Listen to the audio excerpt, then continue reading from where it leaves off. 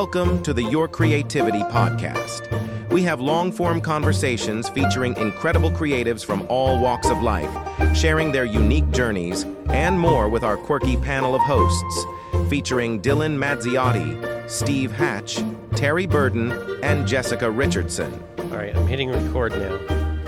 No turning back. We're on our way now. On our way. Good luck, gentlemen. Don't fuck it up. Don't fuck this up. I'm glad that you said fuck first because now I feel liberated. Now you feel like you're okay. Now I feel like I'm going to be okay. Well, that's how Steve starts out every podcast. Is don't fuck it up. Don't fuck it up. That's how I start off everything that I do. And then we do. Yeah, then What? we do mess it up. And I'm going to leave that audio in just for fun. So. Perfect. Oh, great. Hell yeah. But not all of it. Wise advice at the beginning of this podcast, ladies and gentlemen. Please pay attention. Kids, learn. That's a valuable lesson, kids. Do not fuck it up. Just do your best. Just and do your best. If you do, just tell someone. Ask for help. Okay, wait. True story. As a child. Hell yeah. Yes. I thought suck was the bad word. Oh, so yeah. we always dropped fuck. Are you for real? Yeah, and I don't know if my mom was just being nice, but we were always just dropping the F-bomb left and right because we thought suck was the bad word. Suck was a bad word where I grew up. The F word for me growing up was fart. Yeah. Or shut up. Shut up, also a bad word. Yeah, stupid. Yeah. Then I became 18 and I went hardcore with like some shits. You're like, I will say shut up if I want to. If someone deserves to be shut up upon, I will shut up upon them. And then I'm going to flip and kick their butt. Their rear end. I will flip and kick it. I will flip and kick that bottom. Their buttocks. I never understood why hell was a swear word. Yeah, because that's just a place. It's a place. And, it spiced things up a little bit. Like, what the, Yeah. But it's better, what the hell's better than what the fuck. What the fuck is way Yeah. better, yeah. Yeah. And I don't know that heck is, I don't understand why heck is okay, but hell's not. Like, heck feels harsher. Because, like, you've got that hard CK in there. If you could throw a hard CK into a word, that's like hardcore swear. That's Hell sick. is like a hug. It's like a whoa. I used to say, what the HUD? What the HUD? And I guess HUD housing was, like, big at the time. Yeah. But, like, what the HUD? That makes me think you're a gamer. Like, what the hell is happening on my HUD? Oh, yeah, I probably could have been. Yeah. But I didn't have a game.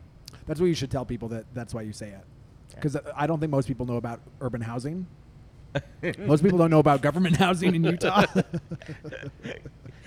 Even though they lived in it. They had no clue what it was called. They had no clue. They thought it was from the church.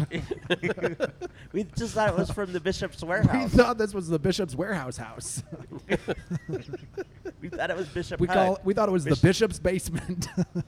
Bishop HUD gave me this house for, like, cheap. Bishop HUD.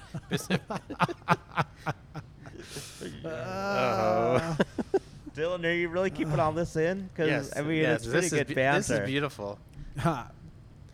Well, I guess we can introduce him. We could. We Hi, could. everybody. I'm Ben, Ben. a.k.a. the Fresh King Benjamin. No, let's start with that. Okay. Your name's Ben, so, and there was King Benjamin in the Bible and all that, but why'd you decide that? No, was as it your in the moniker? Bible or It's in is the it Book in of the Book Mormon. of Yeah, Mormon? it's Book in the of fan Mormon. fiction. Come on, the wrong Right. religion. Yeah, you have the Dylan. wrong made-up book.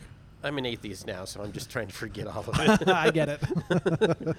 You got to do something with that stuff in your brain. Yeah, so I was named after King Benjamin in the Book of Mormon, and I was named after that because I grew up like deep in Mormon polygamy. So I grew up in something called the AUB. I don't know if you guys have heard of it. It's the one true Mormon religion. All the others are false. Okay. But the AUB is the true one, just in case you were looking. But if I wanted the second true one, The second true one would be the LDS one for sure. Yeah, Okay. yeah. So the LDS church is like that's like the palatable one that we're taking to the world because they can tolerate it. But the true deep mysteries of the religion are being kept alive by the Apostolic United Brethren. Which oh yeah, that makes sense. totally makes sense. Like if I were God and I had something important to tell to humans on Earth, I would definitely give it to like 3 dudes in Utah. Because they have a mouthpiece. They do. They have a mouthpiece. They are the one true speakers for God. Anyway, so I was named after... Bishop Hudd gave them their housing. Bishop Hudd gave them their calling. I love it. Yeah, so I was raised to believe that I was going to be sent out to preach the gospel to the wicked world, which is you guys. Heathens unite. Heathens, charlatans, just kind of like all of the good people of the world that I've now realized are just awesome. They were wicked. And so I was going to go out into the world and preach to them. I came out into the world. I decided I wanted to be sinful like you guys. So I started wearing short sleeve shirts and drinking coffee. And I was masturbating the whole time. So I was already doing that.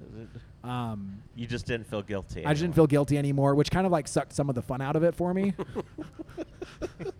I've since had to like get into. Yeah, I'm done. I gave it up. It's not fun if you can. Right. If I can do it, it's not as much fun. Now I have to pay people to like yell at me and stuff. It's the worst. I don't know. Stop me if I'm hitting a line, you guys.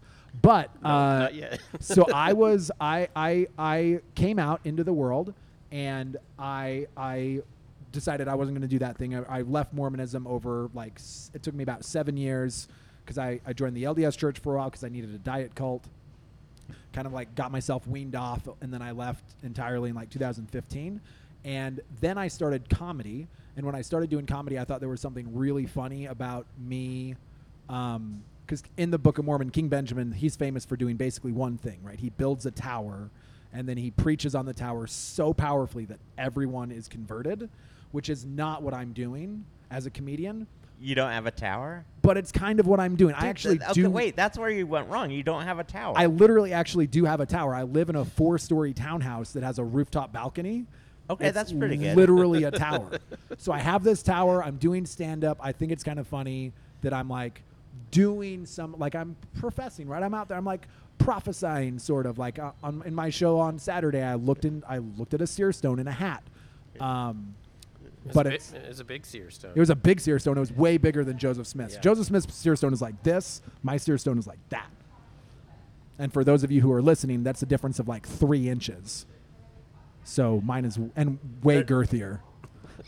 Yeah, there were some jokes. I was not hitting them, but they came out. Look at the stones on him.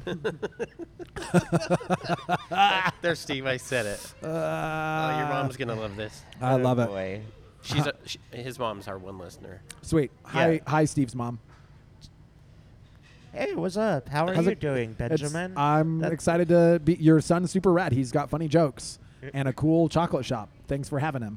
Yeah. Okay, rock on. That works.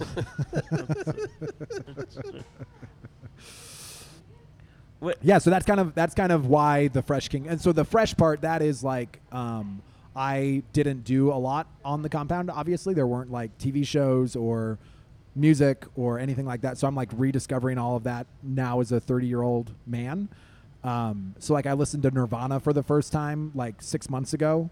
It was rad. Yeah. Teenage Dream or Teenage Spirit is like an insane song. Like it's so good. And so I'm just kind of like out here doing things, like experiencing life in kind of a fresh way. Okay, so did you actually live in a compound? I lived on a compound. So I lived on a tiny little ranch outside of a little tiny town in Lovell, called Lovell, Wyoming.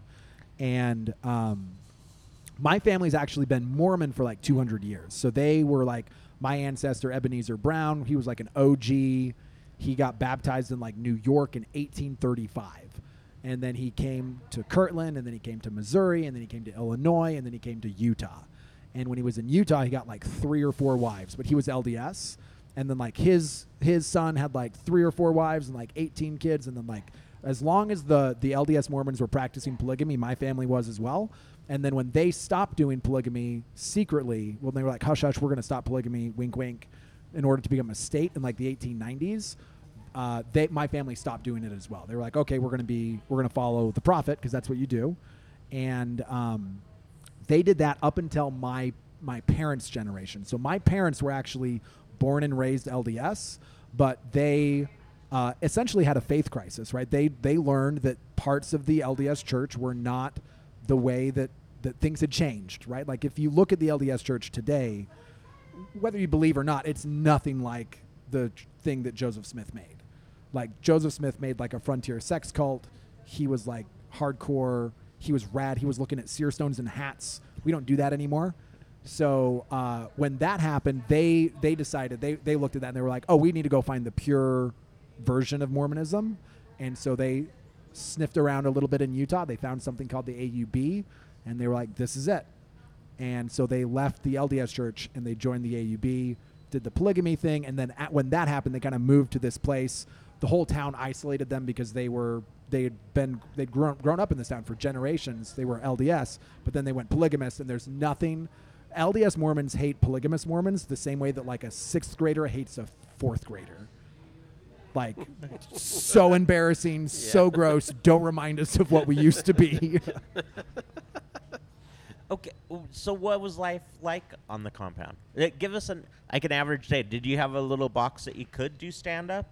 I did not have a little box where I could do stand-up, but there were a lot of dogs and a lot of animals. So okay. I could like, and I could, so it kind of depends, right? So when I was really young, so parts of it were cool, parts of it sucked, right? So when I was really young, between the ages of like, I don't know, when I was born to like when I was 8, it was pretty awesome because I basically didn't go to school. I just played outside all the time. The adults were mean and angry sometimes, but there were like 15 kids, and so it was really easy to disappear. Like it's really easy when there's a lot of kids to just not be there. And so I spent a lot of time like playing outside. I had like dinosaurs I would play with. I would like climb on rocks. I would dig caves. It was pretty rad. And then when I was 8, I started working in my family's bakery as like to like help out. And so from the time I was 8 until I was 18, that's essentially what I did. So that part wasn't great. It turns out I learned later in life that I was labor trafficked because I actually read, I was teaching high school. This was like 3 or 4 years ago. I was teaching high school. There's this whole thing you have to read as a high school student, or as a high school teacher. You have to get certified in Utah. You have to go through like this anti-trafficking training. And so I read the definition of labor trafficking, and I was like, that's what happened to me. So that's the fun way to learn that you were labor trafficked Like, as like a 30-year-old guy. Do I get?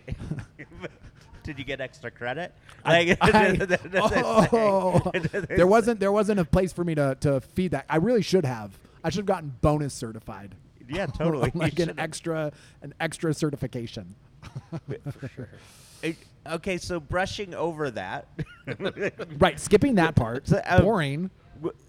But what was the role of humor on a compound? Yeah, or so in your religion. So there wasn't one. Well, so there was and there wasn't, right? So what I've found is I've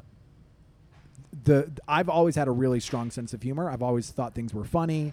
I've always enjoyed making fun of things, and to me, making fun is actually an expression of love.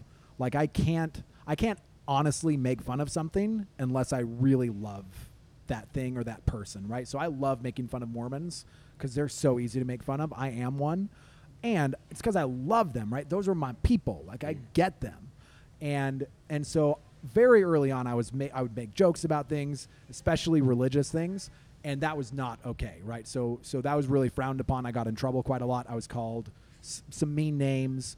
I was told not to engage in loud laughter. Like loud laughter was a sin. And so there was a lot, and that was kind of pretty common on a lot of things, right? That there were sort of these natural ways that my soul kind of wanted to express that were sort of they weren't welcome, right? And they weren't welcome because they didn't line up with this way that you were supposed to be. Right? So you're supposed to be a certain thing. You're supposed to be righteous. That looks a certain way. You know, you're supposed to act a certain way. You're not supposed to do these hyper specific, but ultimately meaningless things like not drink coffee, right? Like not drinking coffee has no moral weight at all. Like it does not in any way make you a better person if you don't drink coffee. But when you fixate on those, it's more about following the line. Right, it's more about being a clone to everyone else, and so I felt that tension quite a lot growing up, that there was this there was a sense of my authentic expression as a human isn't really welcome or wanted here. What's wanted is for me to kind of toe the line and get into, like, to follow the path, right? And so I tried to for a long time. Like, I was when I left to come out to preach the gospel to you lot, I was pretty adamant. Like, I was pretty into it. I was like, I'm going to go out and I'm going to do the righteous thing, and I'm going to bring people to the true gospel of the Apostolic United Brethren in Utah. Thank you, Bishop Hudd. Thank you, Bishop Hudd. And what's kind of funny is that I haven't done that, but I have sort of united all of Mormonism under the banner of it's made up. And so I tell people that I'm the true prophet of Mormonism, because I'm the only prophet that will tell you the truth, which is that Mormonism is made up. And I also have a golden plate. And Have you had that appraised? I have not, but I have looked at it through a seer stone and translated some of it into a book. Cool. Yeah, it was How many pages? It's about 35 so far, but I'm really shooting for Joseph Smith's record. I think that I can probably, there's like a certain amount of time that he had, right? So I think that I can probably beat him. I'm just trying to basically do what Joseph Smith did. Do you have like a word count competition per day? Yeah, 100%. Yeah, how many words can I channel through the seer stone? It gets a little bit, uncomfortable because I'm always like looking down into this hat. My eyes get a little bit bloodshot, but it works. It turns out well. I think it's probably going to be a major world religion someday. This has just gone way south. Thinking of crazy ass religions. Okay. Yeah. There was a unicorn lady up in Ogden. Yeah. She's the queen unicorn for her religion. Blah, Hell blah, blah, yeah. blah. You guys should probably team up. I should team up with her. I actually love religion. I love belief now. But I'm sort of on the far end of it, where I think that belief is a profoundly human thing, right? Like, humans have been believing in things that we can't see for literally hundreds of thousands of years. And I think that I think that that's actually like a very healthy part of our psyche, as long as we understand how it functions and that we are the owners of that, right? That I own my belief and you own your belief. Because I think what happens, where we get in trouble with organized religion sometimes is that they come in and they say, hey, this thing that's true inside of you, which is divinity or whatever it is, right? Whatever that sort of thing that's got the eternal spark that's inside of all of us, they say, we own that. We own that, and you can only access that through us, and only if you pay us money, and only if you wear our funny clothes. 1 minute a day. 1 minute a day, right? Rather than just saying, hey, this is a part of your soul that wants to be expressed as a human. And so express that however you want, right? So I would love to hang out with Unicorn Lady, because I don't think unicorns are true, but they're fun to believe in. Oh, she was true. Oh, 100%. Yeah, she is the one true unicorn religion. I once met a lady who is from Saturn. Okay, yeah. Yeah. So and she only eats air, and for about 5 seconds, it was more like 5 minutes, I'll be honest. For about 5 minutes, she had me convinced that I could only eat air too. And for 5 minutes, that's all I did eat was just air and light, and I was great. So, but on that 6th minute, I started to get like super hungry. I was like, somebody make me a flapjack. Is there somebody from Mars? Yes, can I get a Mars person here with a candy bar? Anybody? Oh my gosh. Okay, I don't want to bring up trauma, but sweet, let's do it. Okay, so you came from a polygamous family. Mm-hmm. How many wives were in this family? My dad had 3 wives, but he really only had 2. So he had one wife for a little bit, but he had her for like a year, but then she bailed. So which was the coolest wife to you? Definitely my mom, for sure. Yeah. I don't really like my other mom. She's kind of a bitch. Did they treat their biological child differently? And that's why, right? So what happens in family systems like polygamy is that there's a competition for the man's attention, right? For the man's attention, for the man's affection, for the man's resources. And because of that, because there's only one dude, right? So and it's just built into the dynamic. If you have one dude and multiple women, those women are all going to want time and attention and resources from him, right? He can't give all of them all of that all of the time, so he has to dole it out. And so there's sort of this competition that happens amongst polygamist wives. I don't even think that it's necessarily conscious or intentional. It just happens, right? Because you want the attention. Like when you marry somebody, usually you want their attention, right? Man, okay, I know they've made TV shows, but I'm still seeing a sitcom where you can mentor some future kid and say, here's how you can win attention, and then teach them comedy routines. Oh, hell yeah. Like for the compound. That's probably where That's family home eve. That's probably why I'm funny, is that I was like, hey, I know how I can get attention. Right? I know. So the dynamic among wives and then children is that often what will happen is that there will be jealousy among wives, but that's considered inappropriate, right? So expressing that jealousy is like, that's a no-no. That's like, we're here to be tested against that, so you have to overcome that. And so the way that doesn't get, because human emotions don't get overcome, right? Emotions always express. And so that jealousy just doesn't get expressed onto the other wife. It gets diverted and projected down onto the children. So my experience of my other mom was that she was pretty cruel to me for a lot of my growing up years because I was my mom's oldest. And so I kind of took the brunt of that. Talking about trauma. It's like having an evil stepmother who's married to your dad, but your mom is still alive. Once you made the decision to leave, do you have any interaction with anybody? It's sort of been hit or miss. So when I first left, it was very much no contact. They told me, they were like, you're going to hell. You're going to be buffeted by the winds of Satan for your entire life, which has been true. Satan has been blowing me like nobody's business. Like just blowing on me all the time. That person is crazy. Is he good though? He's very good. Yeah, he has really excellent technique. Eye contact. Eye contact. Eye contact. He kind of like wraps you up tight in your tail, so you feel like secure and a little bit dangerous. It's very nice. Satan's a daddy. It's great. Yeah. So there was a pretty significant barrier there. And part of that too was that I was LDS and they were AUB, right? So we were in kind of warring versions of the same cult, and that's not a great way to have a happy relationship with your family, is to be in the opposite version of whatever worldview that they're in. When I left Mormonism, I went on basically a healing journey. Like I left Mormonism and I had to kind of come to terms with the fact that the whole world that I'd been raised in was a lie, that I had been actually pretty significantly traumatized and abused in that world. And so I got myself a cool therapist. In fact, you guys want to see a picture so you can get a sense of... Oh, he's pulling out his flip phone.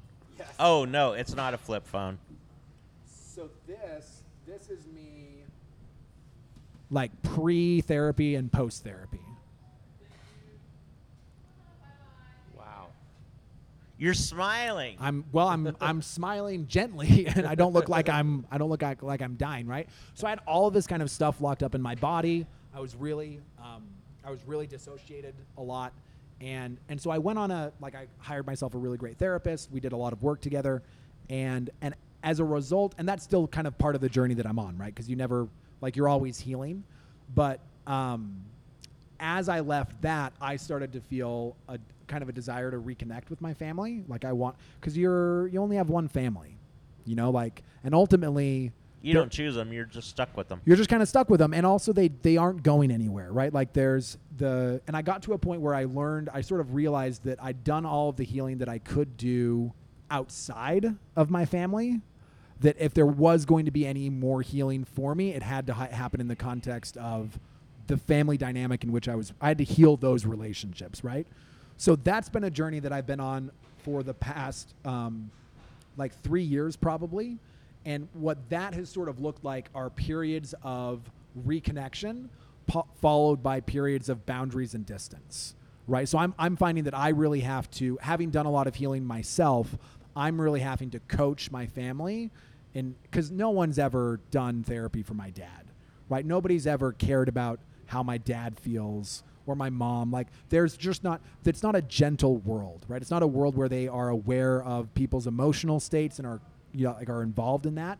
And so what I've found is that I can sort of kind of come back to my family, reconnect with them in the right dosage, but then also sometimes I need to put up boundaries. So I recently had a conversation with my dad where I told him, he expressed some interest in kind of coming back and reconnecting with me. I was very open to that because you want to have a dad, right? Like, dads are nice, I imagine,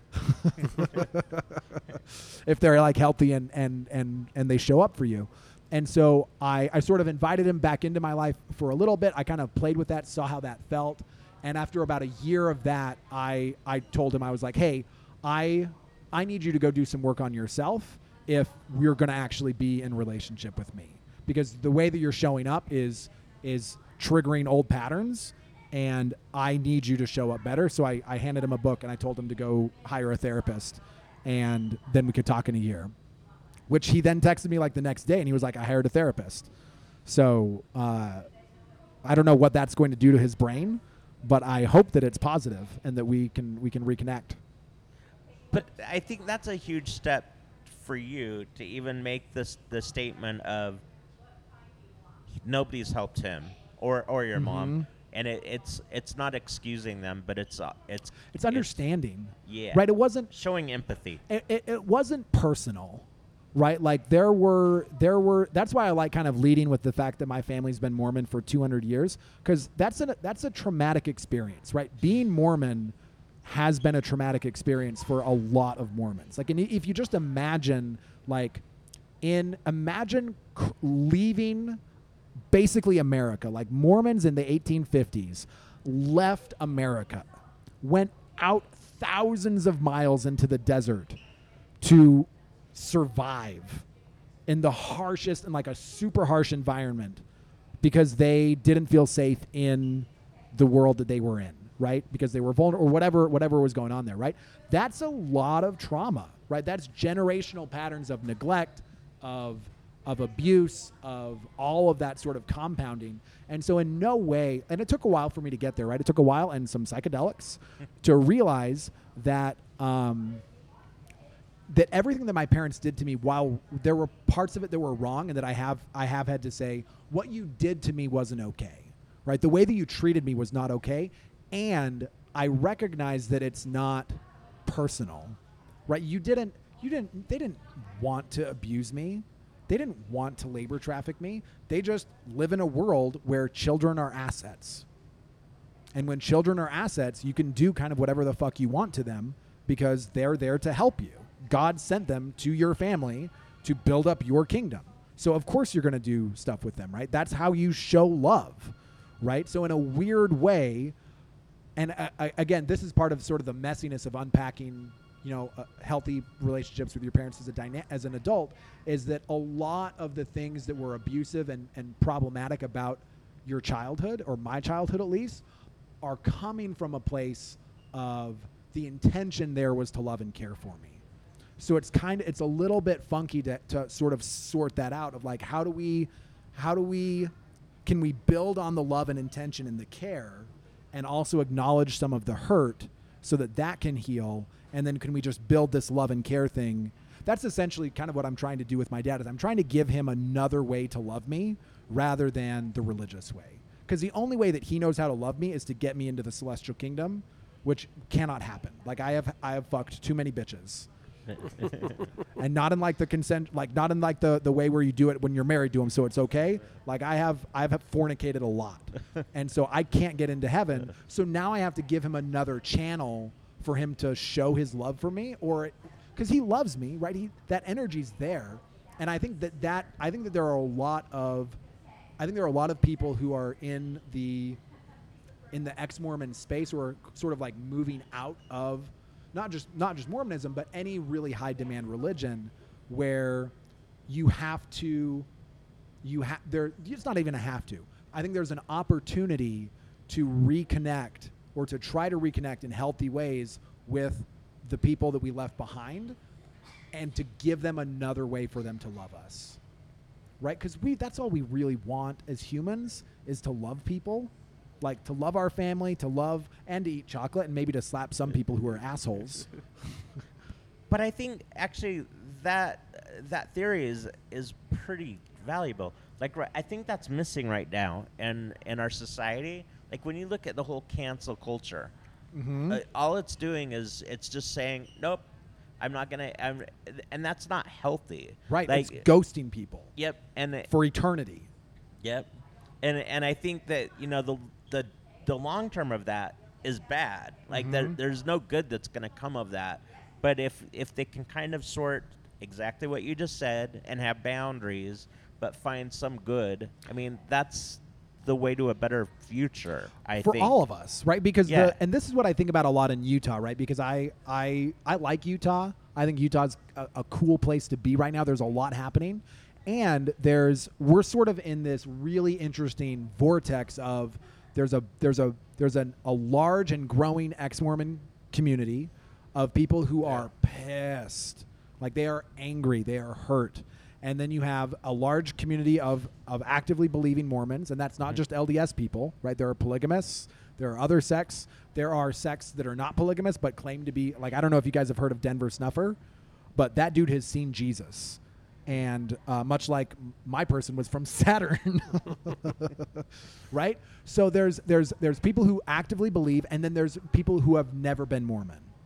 And so all three of those groups of people exist here in Utah, and we're all in kind of our own little silos, right? The ex-Mormons talk to the ex-Mormons, and the active Mormons talk to the active Mormons, and the never Mormons, they talk amongst each other themselves, and they're like, what the fuck is soaking?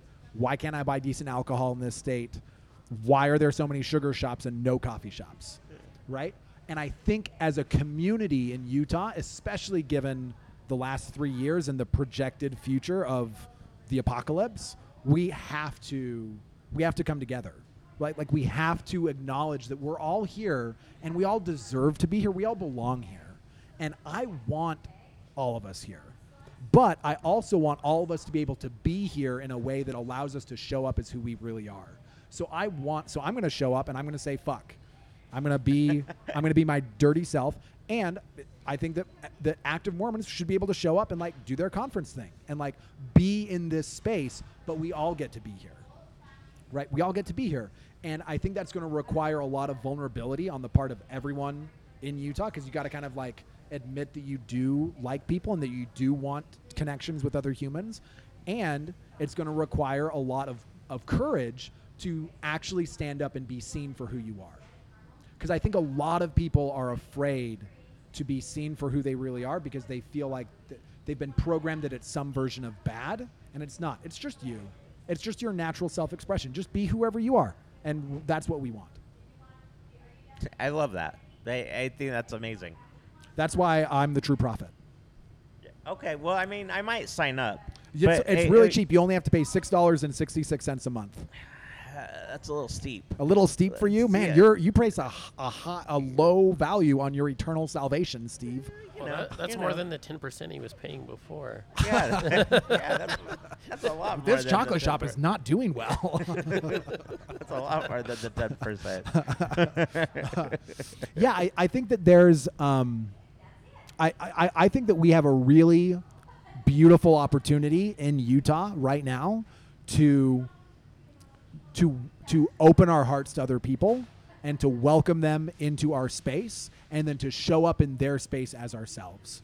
And I think that if we can do that in a way that's loving and kind and that also stands up, like that's why in the show on Saturday, I always ask if there are any active Mormons in the crowd. There have so far never been. I'm exclusively ex-Mo and never-Mo, which makes sense because that's very much my comedy style. But I want them there in my shows, right? Because I want them to know that they're safe with me. I want them to know that even though I'm making fun, even though we're taking the piss a little bit, like we're kind of making fun of you, because let's face it, Mormonism is a weird religion. Like it started because a dude looked in a hat. Like you cannot expect us to not make fun of that. It's like the perfect thing to do. And I want them to recognize that that's coming from a place of, I see you and I want you here, right? I don't want them to get out of Utah. I want them to be here and be their beautiful, expressive selves. And I want them to let us be our beautiful, expressive selves. And then I want our realities to bump into each other so that we have to negotiate how to be in community with each other.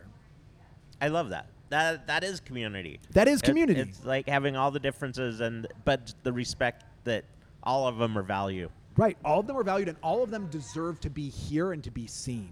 Right. Yeah. That everyone gets to be seen for who they are and not shunned because of who they are. That's something I experienced growing up that was pretty painful from the broader community, and it actually helped reinforce the narrative that I was fed by the cult, which is that that the outside world was wicked.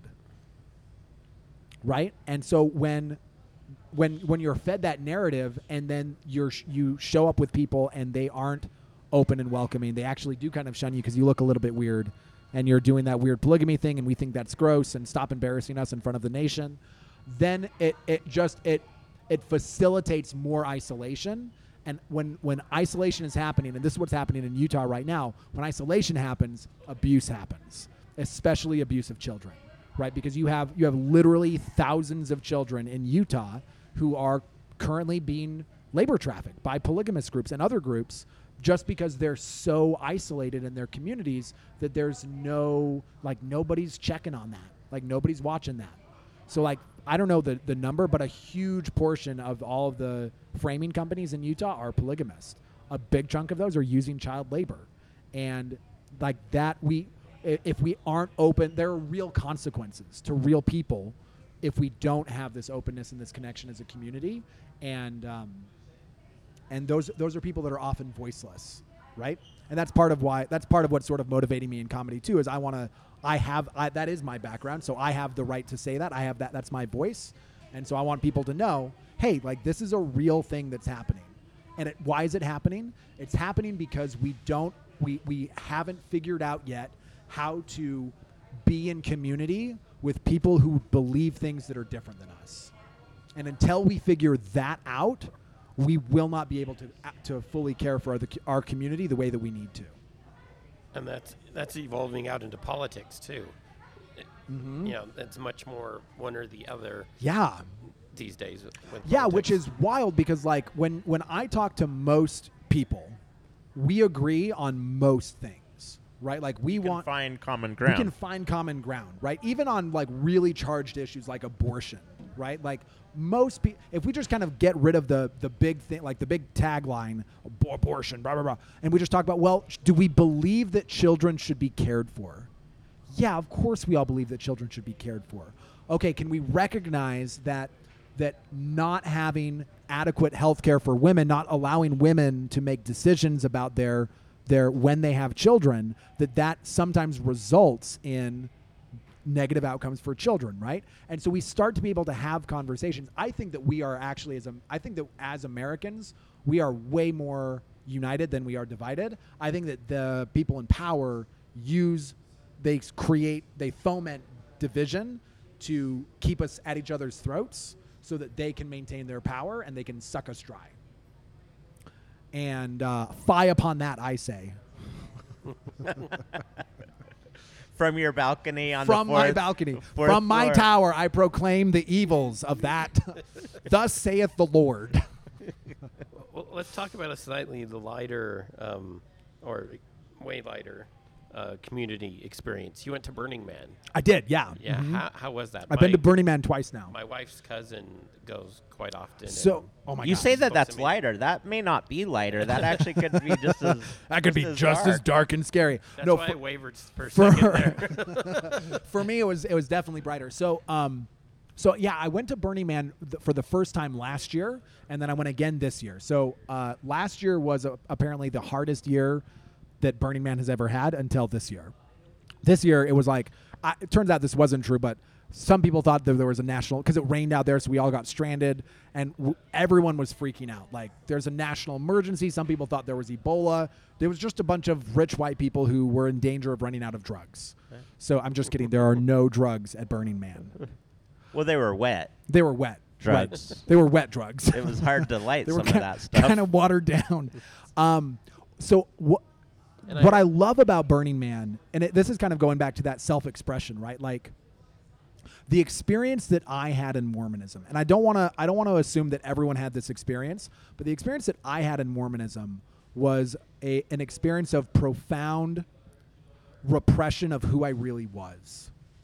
Right? That I was told from a very young age that that who I naturally was, right? The natural man is an enemy to God. That's a scripture that's in the Book of Mormon. It's actually something that King Benjamin says.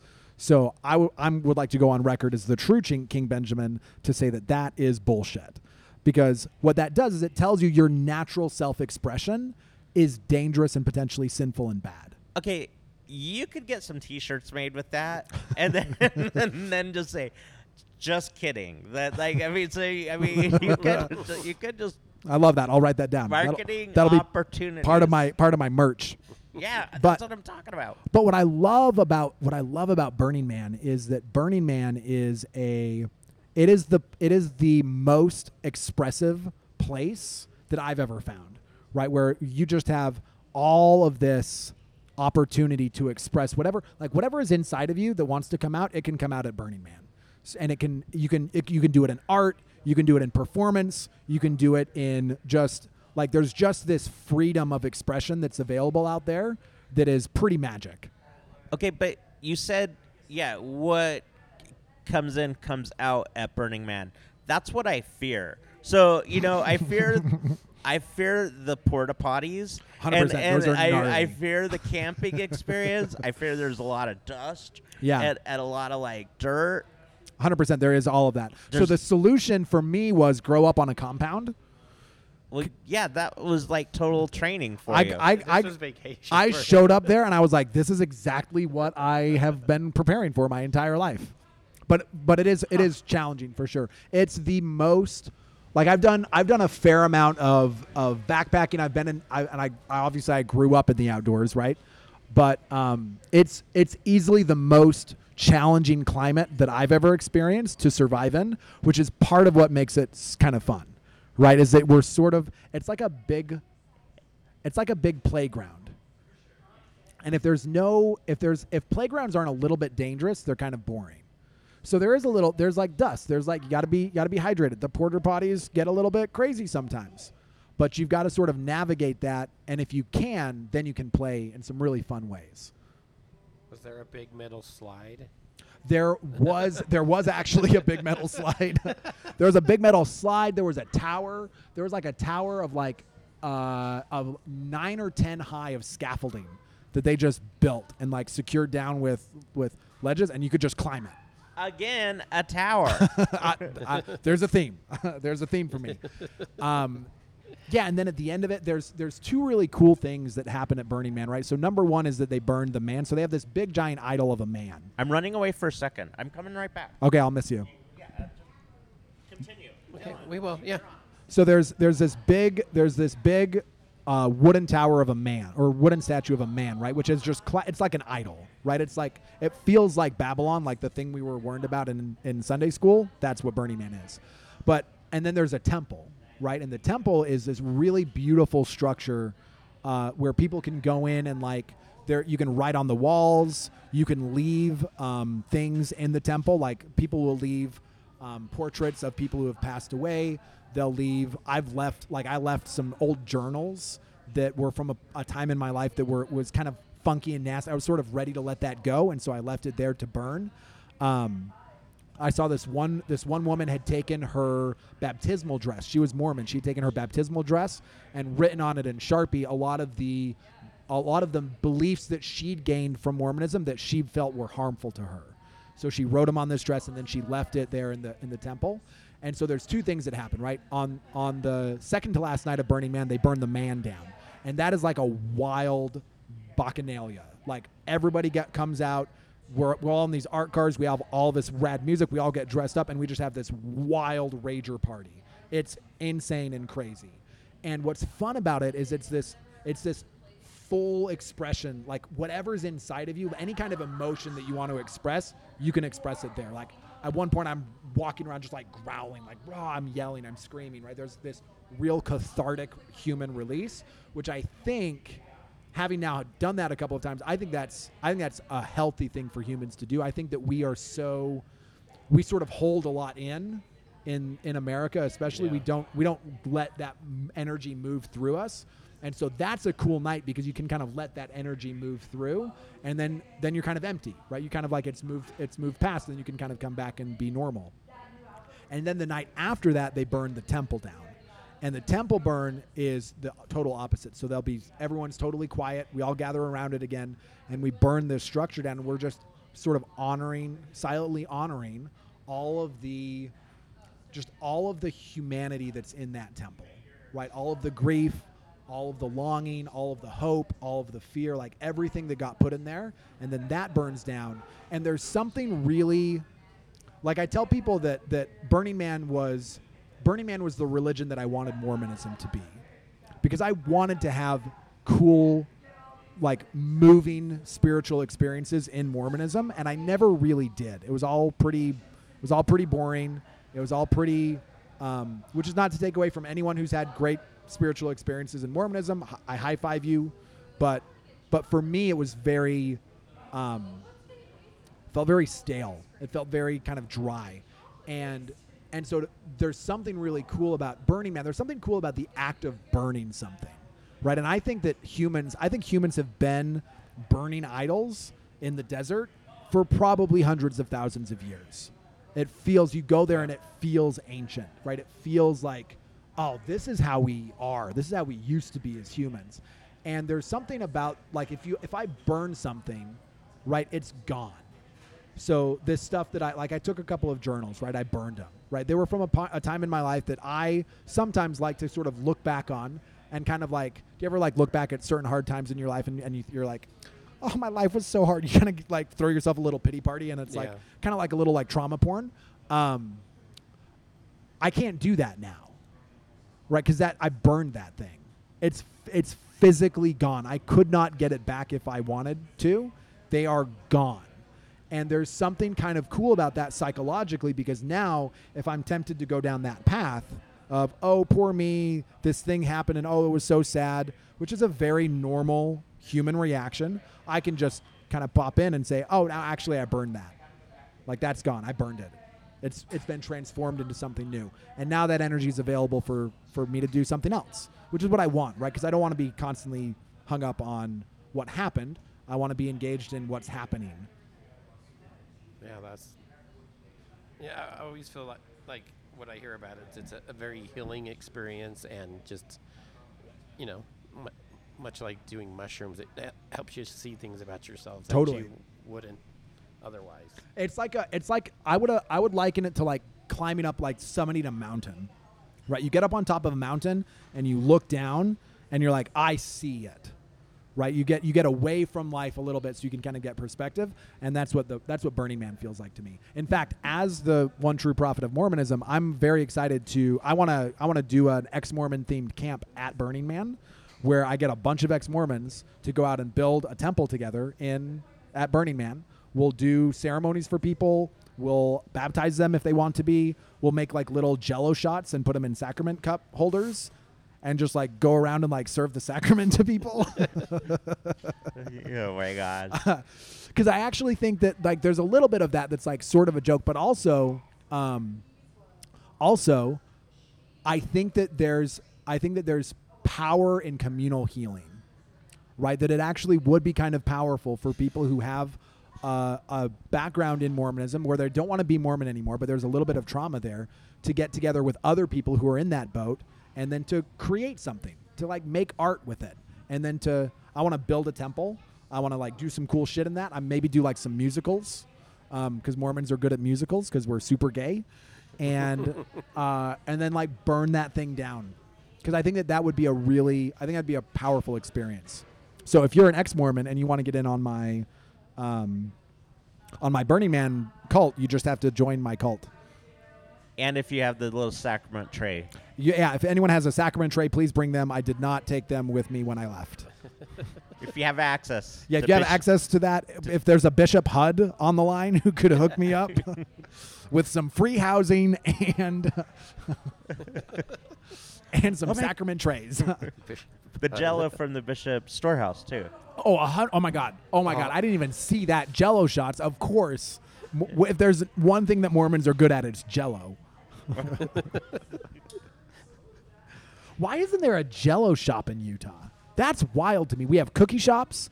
We have chocolate shops. We have soda shops. We have cereal shops. Have you heard of this?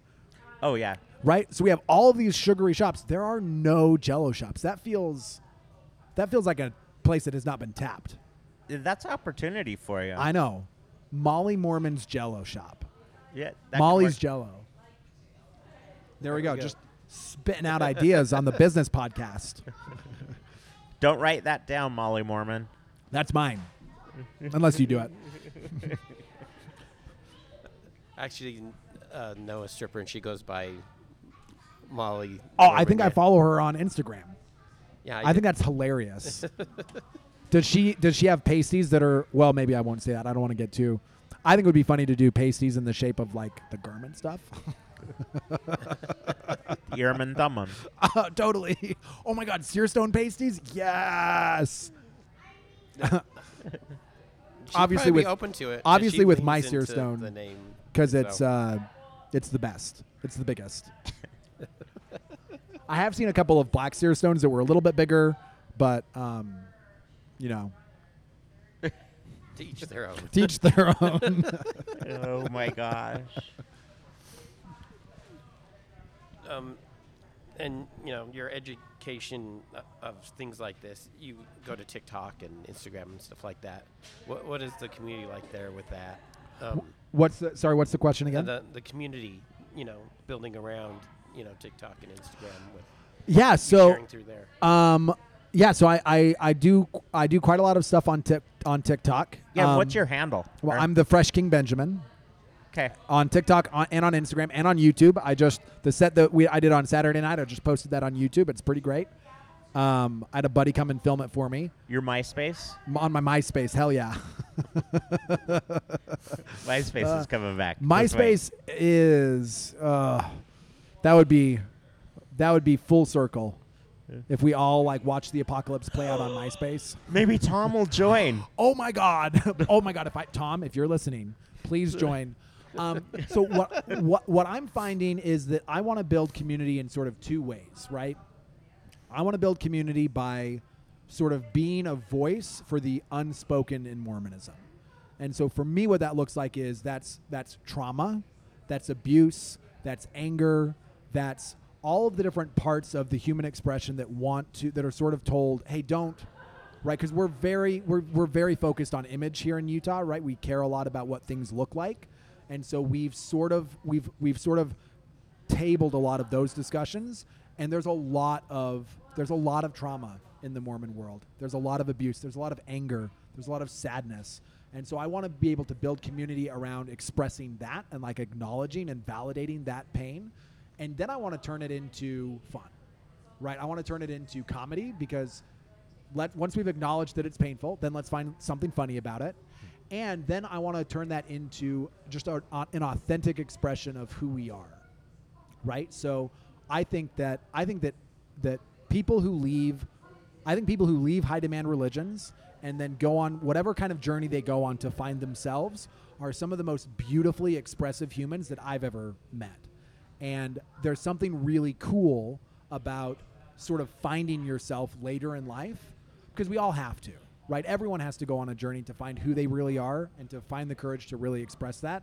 And when you grow up in Mormonism, you kind of have this like this fast-forwarded approach where you sort of learn in your 20s or maybe in your 30s or maybe even later that the world was not the way that you thought it was, and then that you weren't the way that you thought you were.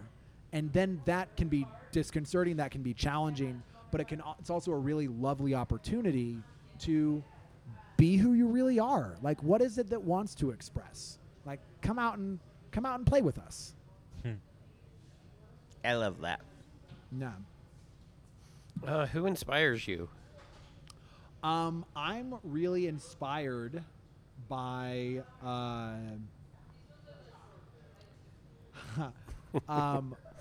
I'm really inspired by. This is going to be funny, but it's also true. I'm really inspired by everyone who soaks. And what I mean by that is I talk a little bit about soaking in my comedy. I talk about there's some sex stuff, right? Because one of the things that Mormonism is kind of funny about is sex. And what happens when I talk about sex on stage is that I get people coming up to me afterwards and confessing things that they've done, which is great because I've just heard some amazing stuff.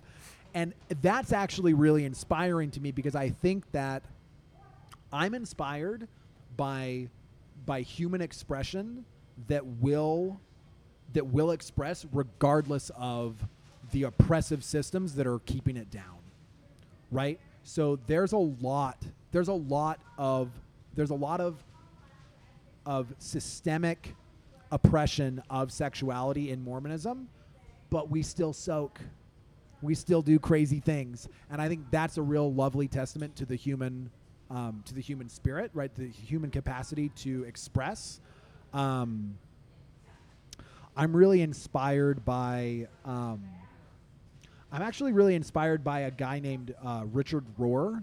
Richard Rohr is he's a Catholic Franciscan monk, and he's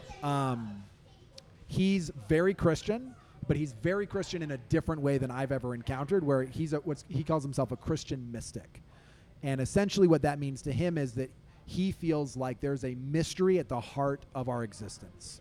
There's something about our existence that is mysterious that we don't understand.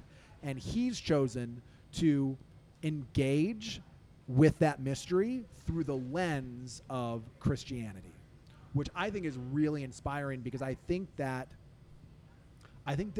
we are religious creatures. Like we are believing, mythical. Like we live in made-up stories. That's what we do all the time. And so I'm inspired by people who can do that in a way that feels honest and also powerful. So those are a couple of the things that inspire me. And then also TikTok and YouTube. That's just The a internet. rabbit hole. That's totally a disaster. And if you want to see an actual portrayal of soaking, watch that Amazon show. I did. The Jury duty. Yeah. Yeah. I love that. There was some jump humping in there too. Yeah. The jump humping, that was the thing that I believed. So as soon as I heard soaking, I was like, because some people question whether that's a real thing. It 100% is. But some people are like, no, that's just a myth. As soon as I heard about soaking, I was like, that's totally a real thing. But then I thought that I invented, but then I was like, I'll bet it would be funny if people jumped on the bed while other people are soaking, and we could call it jump humping. And so then I started talking about that, and then I had a dude come up to me after a show, and he told me, he was like, dude, I've been jump humped. Like, he was at BYU, his girlfriend called him over to soak, and then she asked her roommate to throw a mattress on top of them, and then the roommate like jumped on the mattress, which is kinky. That's a nice. That's So it's a sandwich jump hump. It's a sandwich jump hump. Yeah, it's a mattress sandwich jump hump, which is the most advanced level of jump hump. Like you don't want to pull that out on your first date. That's like a third date move. I've always been curious about the conversation for the third person. Oh, totally. No, you ask your friend. No, Right. you ask your friend.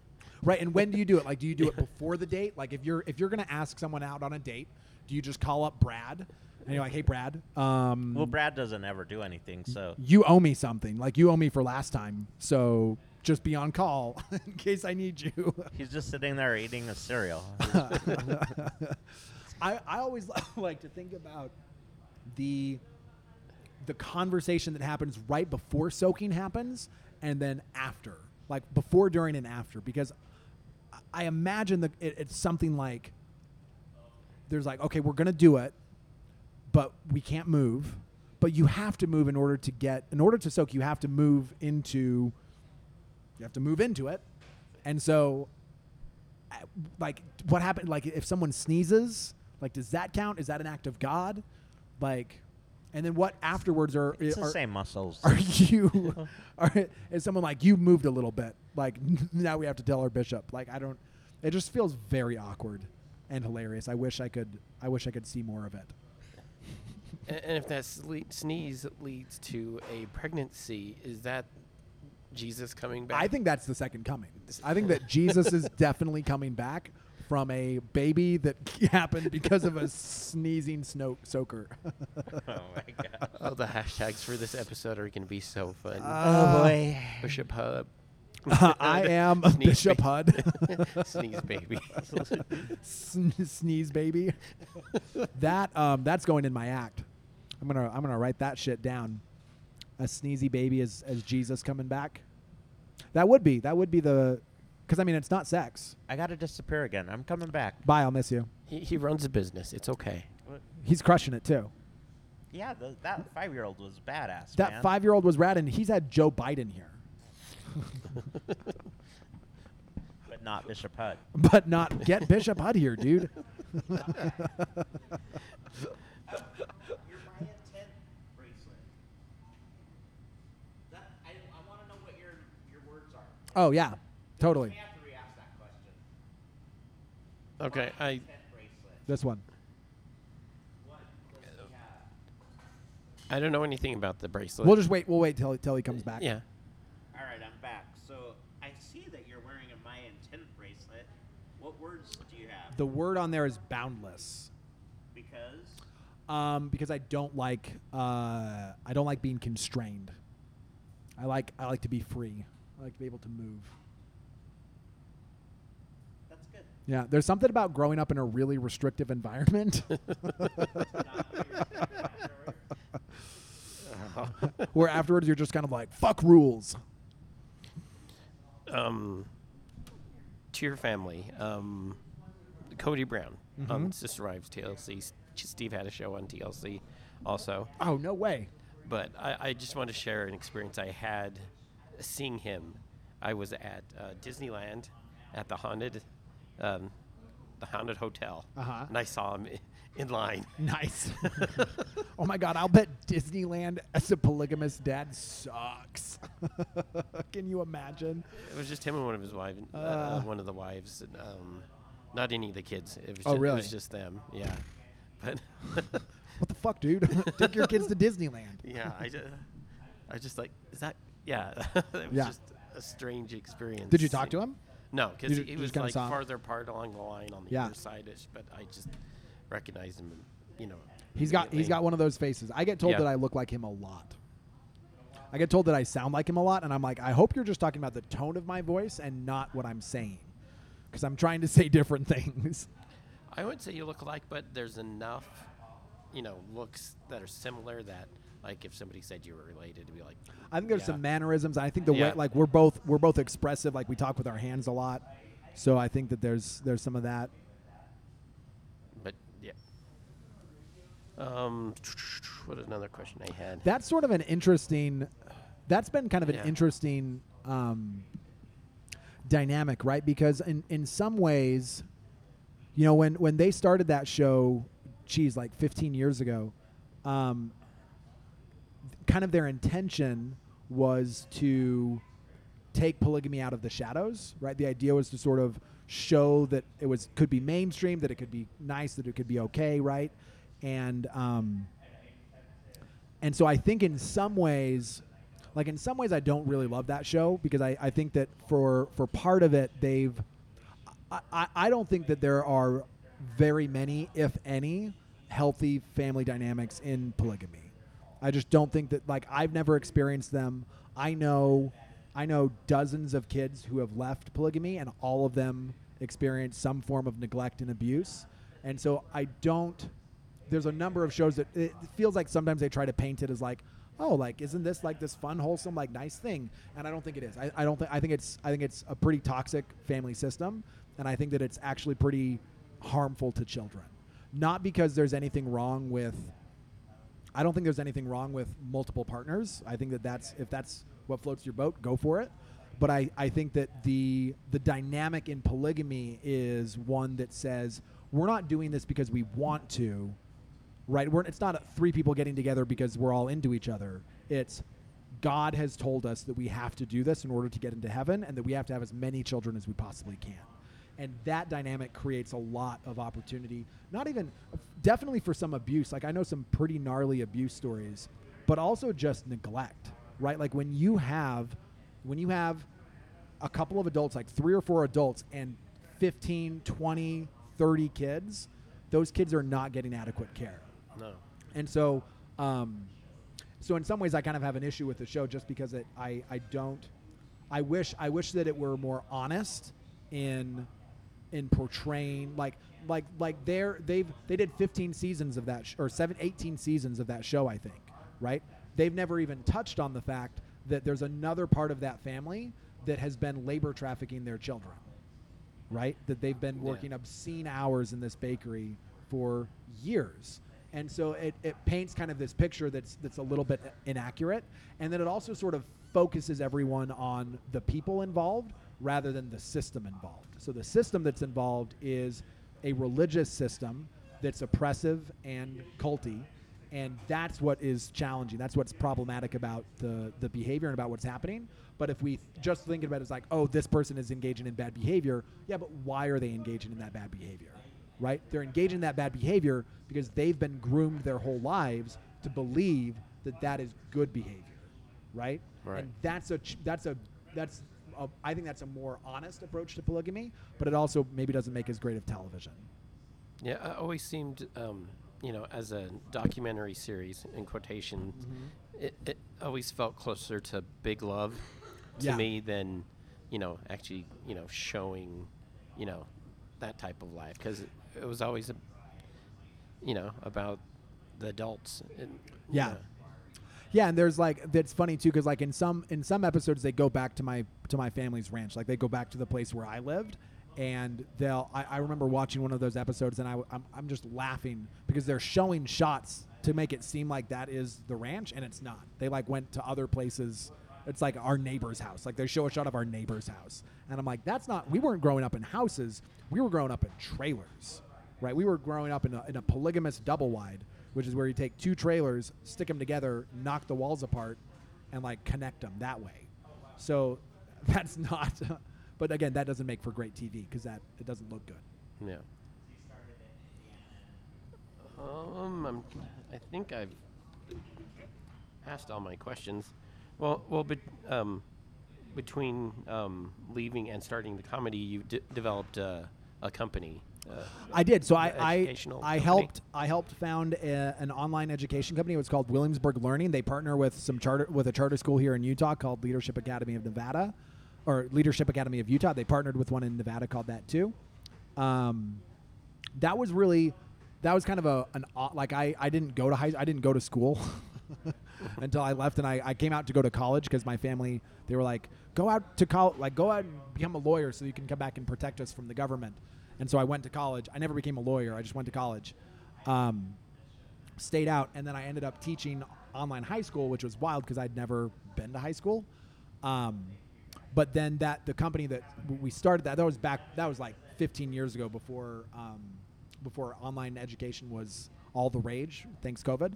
Yeah. But yeah, that was a fun. It was a nice way to. Education's always been really important to me, so it's kind of a fun way to kind of give back, to kind of pay back some of the things that I'd gotten from education, and also I didn't really know I didn't know that comedy was a thing until I was 22, right? Because I'd never there weren't touring stand-ups who were showing up at the at the bakery. It's a lost market. It really is a lost market. We have a great sense of humor. So it kind of gave me something to do. It kind of gave me an opportunity to sort of develop some skills, to interact with people. I think that's why I've hit comedy pretty hard and moved pretty quickly. I did my first open mic just 2 years ago. So in under 2 years, I went from open micing to headlining, which is pretty fast. And I think a big part of that was because, number one, I'm blessed by God as his true prophet. And number two, I did a lot of high school teaching, right? So I had kind of this opportunity to, I'm comfortable speaking to people, doesn't faze me. I'm pretty comfortable doing that. And I had kind of a lot of opportunity to practice that and to make my lessons engaging. And so the flip into comedy was it's been challenging to figure out for sure, but it also, I feel like I'd sort of developed that muscle a little bit already. Are you ready for bonus questions? Yeah. All right. I've added one. Let's hear them. Okay. Well, the first one is, what does creativity mean to you? Ooh, I love this question. So creativity, I think, it's equal parts self-expression and discipline. So in order to do something creative, I have to take this sort of unique self-expression, this thing that wants to come out of me, and I have to put it into some kind of channel, right? I have to put it into a form. I have to put it into a structure. I have to put it into a bit, you know?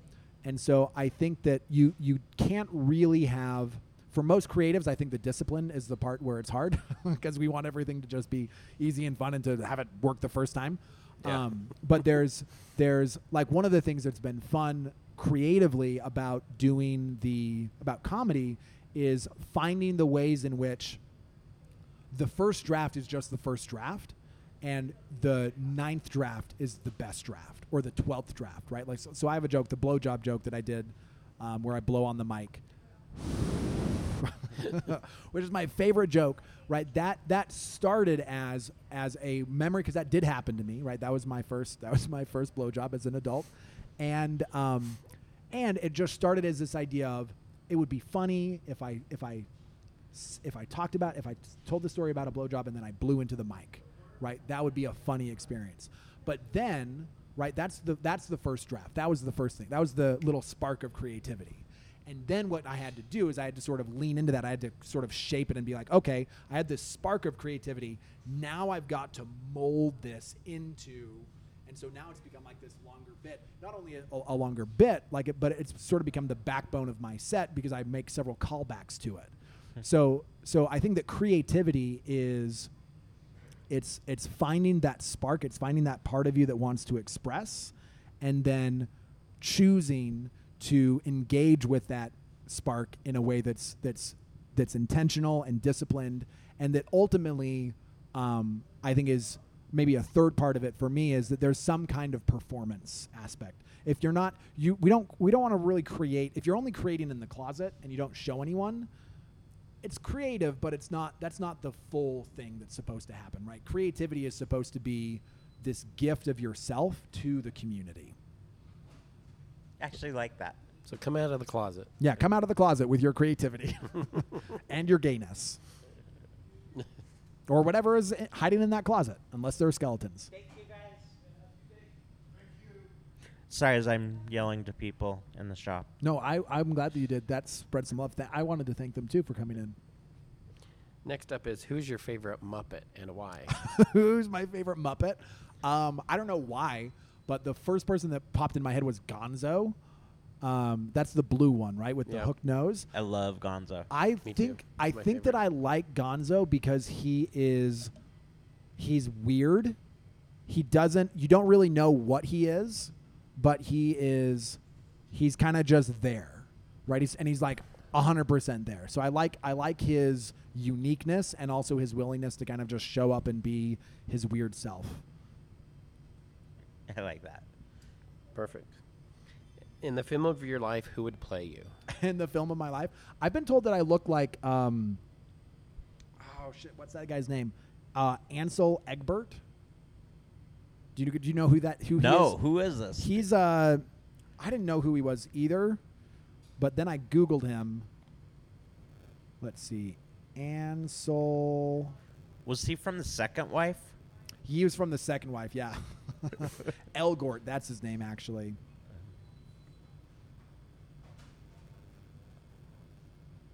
It could just be that the dude's Mormon, because this actually looks like a lot of Mormons I know, but that's him. Okay. Yeah, okay, could see that. So I've been told that I look like him. I would take that for sure. If I had to pick someone to play me in a movie, I think I would want it to be. I think I would want to. Oh shit! What's his name? He plays the Hulk. Mark Ruffalo? Mark Ruffalo. Yeah, I would love to have Mark Ruffalo play me. I love him too. Because I think that he would sort of nail the kind of like traumatized child / comedian vibe. Like he would really get that. He would be able to play like the pain and also the silliness. Plus he's like super good looking and rad. So that would make me feel awesome. So Mark, if you're listening, please play me in a movie. And what genre would the film be? Oh, comedy for sure. Yeah. 100%. With some drama for sure, like some tragedy in there, but ultimately a comedy. Like Professor Hulk, from that's when his two sides kind of 100%. Yeah, kind of bringing that together and some nice, wholesome, hilarious fun. There you go. Well, that's all we got.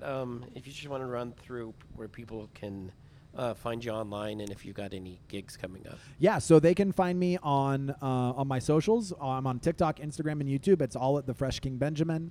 If you want to join my cult, you can go to my website and you can join my cult there. It's a legit cult. I'm eventually going to file for a 501c3 when I have enough members, and I'll start a church. It'll be great. How many members do you have to have? I don't know yet. Yeah, get back to us. I'm going to call it funny. I'm going to call it a diet cult. In fact, and I have to cult. show you this because I've got a pretty sweet logo for it. Okay, yeah. And it's got the Mormon blue. It's got the background. Mormon blue background. Yeah, I borrowed the color scheme from the LDS logo. Allegedly, I did that. Allegedly. Well, the stone told you to. I only do what the stone tells me to do. Yeah. You guys, so I can't be held accountable because it's God talking to me. Unfortunately, he can't talk to anyone else. He can only talk to me. I've had a conversation with him about that, and I've told him, look, you really should talk with other people. Oh my God, it would be so much more helpful if you could just speak in a voice that everyone could hear. Like if you could turn this seer stone into like a speaker and just like speak through this, that would be rad. Like a Bose speaker. Like a Bose speaker, but he said no. It just has to be me, and everyone just has to trust me, which is daunting. But yeah, they can do that, and then I've got. I don't have them scheduled yet, but I'm going to have. I did the Rickles room here in October. I'm going to have another one of those probably in November and in December as well. So all of that can be found on my website, which is thefreshkingbenjamin.com. You can sign up for my email list there and like get notifications. And I don't know if any of the people who are listening are business owners, but I also do totally 100% clean corporate comedy. So if you're looking for someone for like a fun Christmas party or Thanksgiving party or, I don't know, Hanukkah party, if there are any Jews in Utah who have businesses, I can do all of those things as well. Awesome. Nice. Yeah, thanks for having me on, you guys. This was super fun. Thanks, Fresh King. I like your vibe. I like that we invented Bishop Hud today. He is awesome. He's so rad. Just giving out free housing to the people who need it. Totally. Ben, thank you. Nah, thanks, guys. That's it. Bye-bye. What? Peace. The podcast is done, man.